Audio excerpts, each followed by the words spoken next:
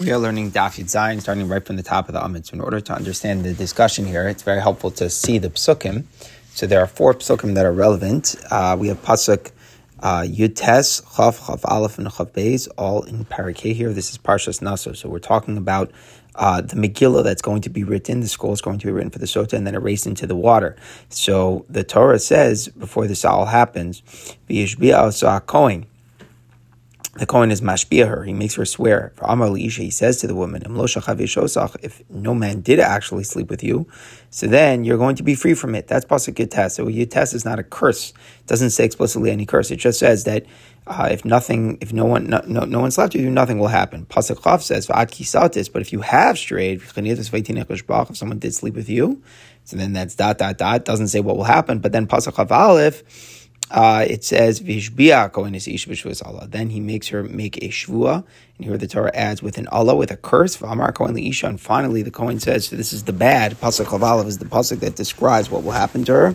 Hashem will curse you and cause your thigh to collapse, and the stomach will blow up as well. Pasuk Chav Beis finishes off, the waters will come inside you. And the woman responds, Amen. These are the 4 psukim. So again, Yud Tes is the Kohen says to her, if you didn't do anything, nothing will happen. Pasuk Chav. But if you did do it, ... Chav Aleph, he's mashbir with the Allah, that Hashem will place the curse inside of her. And Chav Beis, that she will exactly blow up, and she answers Amen. So the question is, how much of this information is actually written inside of the Megillah, which is erased? So the Mishnah says, when the Kohen comes to write this Megillah, what part of the Psukim does he write? He writes already from Pasuk Yitez, if a man has not lay with you, you continue them with Pasuk Chav. But if you have, and then however, he doesn't write the lashon of the pasuk, and the Kohen should be mashbiah her. In other words, there's no reason why he should write what the Kohen will do. He is the Kohen writing the Megillah here. He just writes the content of what is happening. Because if then he picks up in the middle of Pasuk Chav, Hashem will give you the curse and the Shua, and then he finishes the Pasuk Chav Beis that the water will destroy her. He does not finish at the end of that pasuk, and the woman responds, Amen, Amen. So to conclude, to understand what the Tanna Kama is saying, any content of the psukim here, he writes. However, he does not write the words V'yishbi'a Kohen, the Kohen makes her swear, and he doesn't write that in the beginning of the pasuk Chav Tes and in pasuk Chav Aleph, and he doesn't write Amen, Amen at the end. Rabbi Yossi Amar Lo Yamafsik, he doesn't make any break. He would write the entire thing. According to Rabbi Yossi, once he starts and he says the words Im Lo Shachar, he continues straight, and including all of the filler words.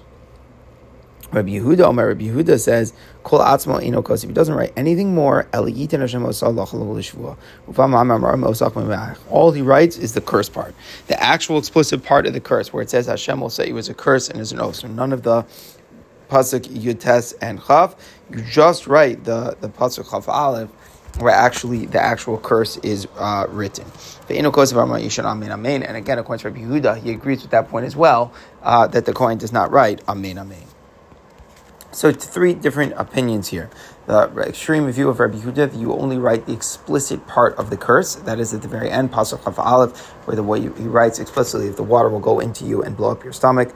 We have the extreme opposite, Rabbi Yossi, where you're writing everything from the beginning, if all the way through. And then the Tanna Kama, that pretty much you're doing that, but you leave out the words V'yishbi'a Kohen that are in the middle. Those are the filler words instructing the Kohen, but not the words that go in the Megillah. So the Gemara says, what is at the point of contention here? What are they really arguing about, these Tanam? They're arguing about how to interpret this pasuk. The pasuk says, "V'kasav es ha'olos ha'ela Kohen b'sefer." The Kohen should write these curses, these curses on the scroll. So how do we interpret that word in the pasuk that says these curses? Rabbi Meir savar alos mamish. That when it says curses, it means the actual ones, meaning not the ones that are implied, but the actual literal curse. So that's the end of Pasuk Chav, beginning of Pasuk Chav Beis, where it says Hashem will curse you, and the water will come in and destroy you. So the word alos only mean the explicit curses, ha-alos, but since it says the with a hey, l'rabos, that comes to include more. Klolos abos, machos brachos, the curses that are implicitly derived from the bracha. That's from the beginning, Pasuk Yud Tes, where it says, and if you are innocent, then you didn't do it, you will be innocent of the waters. That implies that if she did do it, she would be cursed. So that's an implied curse. That's an implied curse that comes, from the blessing. So the word hey, ha'ala, that comes to include that. Eile, now the word these, that comes to exclude the curses that are written in Mishnah Torah. Mishnah Torah and Parshas Kisava, there's a lot of punishments for the people who do the wrong thing.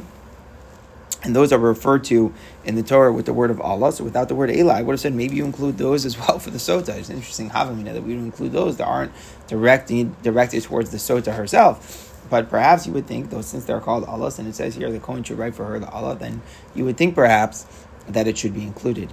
And that's why we say Ha'ela comes to, the word Eila comes to exclude those. And Rabbi Yossi, and ha'ela rather, the words that the since it says in that word with an extra hey, it doesn't just say eila, it just says ha'ela, the mute sabos v'kabos amen. That comes to exclude the command to the Kohen where it says v'shbiya Kohen, the Kohen should do that. You don't have to write that. In the Megillah, you don't have to write the word amen. So this is all Rabbi Meir, the Tanna Kama. Rabbi Yossi says it's all like you said in terms of the beginning. However, he looks at the hays differently. He says, "Es l'rabbis as well as the word es comes to include the command to the Kohen and the acceptance that she says by the woman." Rameir Esam lo darsh. Rameir disagreed because he doesn't darsh in Esam. So that explains why Rameir and Rabbi Yossi are not on the same page about writing Vishbiya Kohen and Amen Amen. And then the last view, Rabbi Yehuda Kulubim Mitu Darish Bahu, he expounds all the hays to exclude. Alos mamish. Alos means you only write the explicit curses. Chavalim Chabbeis. Ha-alos, the hay, Lemute Klosh Bavos Makas Bachos. That comes to exclude the curses that are implicit from the blessings. Eila, Mu'ute Klosh Mishnah Torah, the word Eila comes to exclude the curses in Sefer Devarim. Ha-eila, Mu'ute Tzavos Vakabos, that comes to exclude the commands to the Kohen and the acceptances that the woman will make.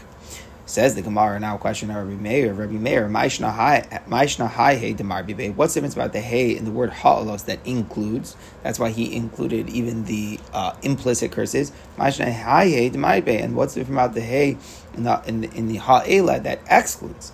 How come one hay is including and one hay is excluding? So the Gemara answers, hey, when you have a hay that's written with something that's coming to include, then it includes more. When it's saying alos, this you do, then when it says ha-alos, then you include more. When it's saying ela, don't do, so when it says ha-ela, then you don't do even more. Says the Gemara, what comes out? It comes out from here, just after this, all the dust settles within the sheet of Rameir, that we're including the curses that are implied from the brachos. So the Gemara says, in general, Rameir does not hold of the rule that implications of a negative you can hear from a positive. In other words, he holds that just if the Torah doesn't say something explicit in language, you can't infer it. Inferences are not considered language itself. So here, even when the point that the Torah said, if you're innocent, nothing will happen, we want to derive from the implication that, but if you did do it, then something will happen. So what we're asking is that that's only an implication that shouldn't be considered lashon itself. Rameir normally holds, we learn from Bnei Gad or Bnei Reuven that Tanai has to be double. If it's not double, and it doesn't count, so to speak. So according to Rabbi Meir, we shouldn't be able to infer. So the Gemara says, Amar Tancham hinaki ksiv. It says hinaki, you will be innocent, but without a yud. So sometimes what we can do is if it says chinki, the hay and the ches can become interchangeable, and we can read the pasuk as saying, we put the comma in a different place. Satis tuma tachas ishech chinki. If the tuma was with you by your husband, then you will be choked. So that's putting the comma in the wrong place and changing the hinaki, because since it's written without the yud, we change it to a ches, and it becomes choking. And there, it's not anymore by way of implication, or rather, it's something which is stated explicitly that if in fact she became tameh, then she will choke, then she will be punished. Okay, now the Gemara moves on to discuss some more Inyana Agadata here.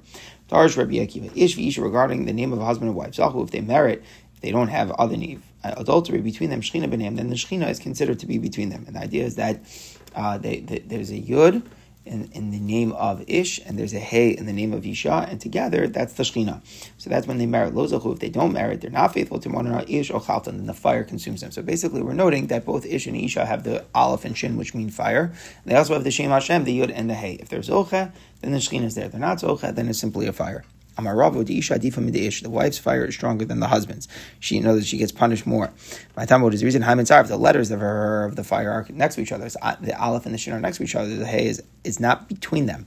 Whereas by the fire, In the man's name, they're not next to each other. It's the yud between the aleph and the shin. So therefore that separates, that divides in the fire. Says the Gemara, Amar Rava, Amar Torah Havi Afar Lesota. Why did the Torah say bring dirt for the sota? In other words, what is this Indian of putting dirt in the water?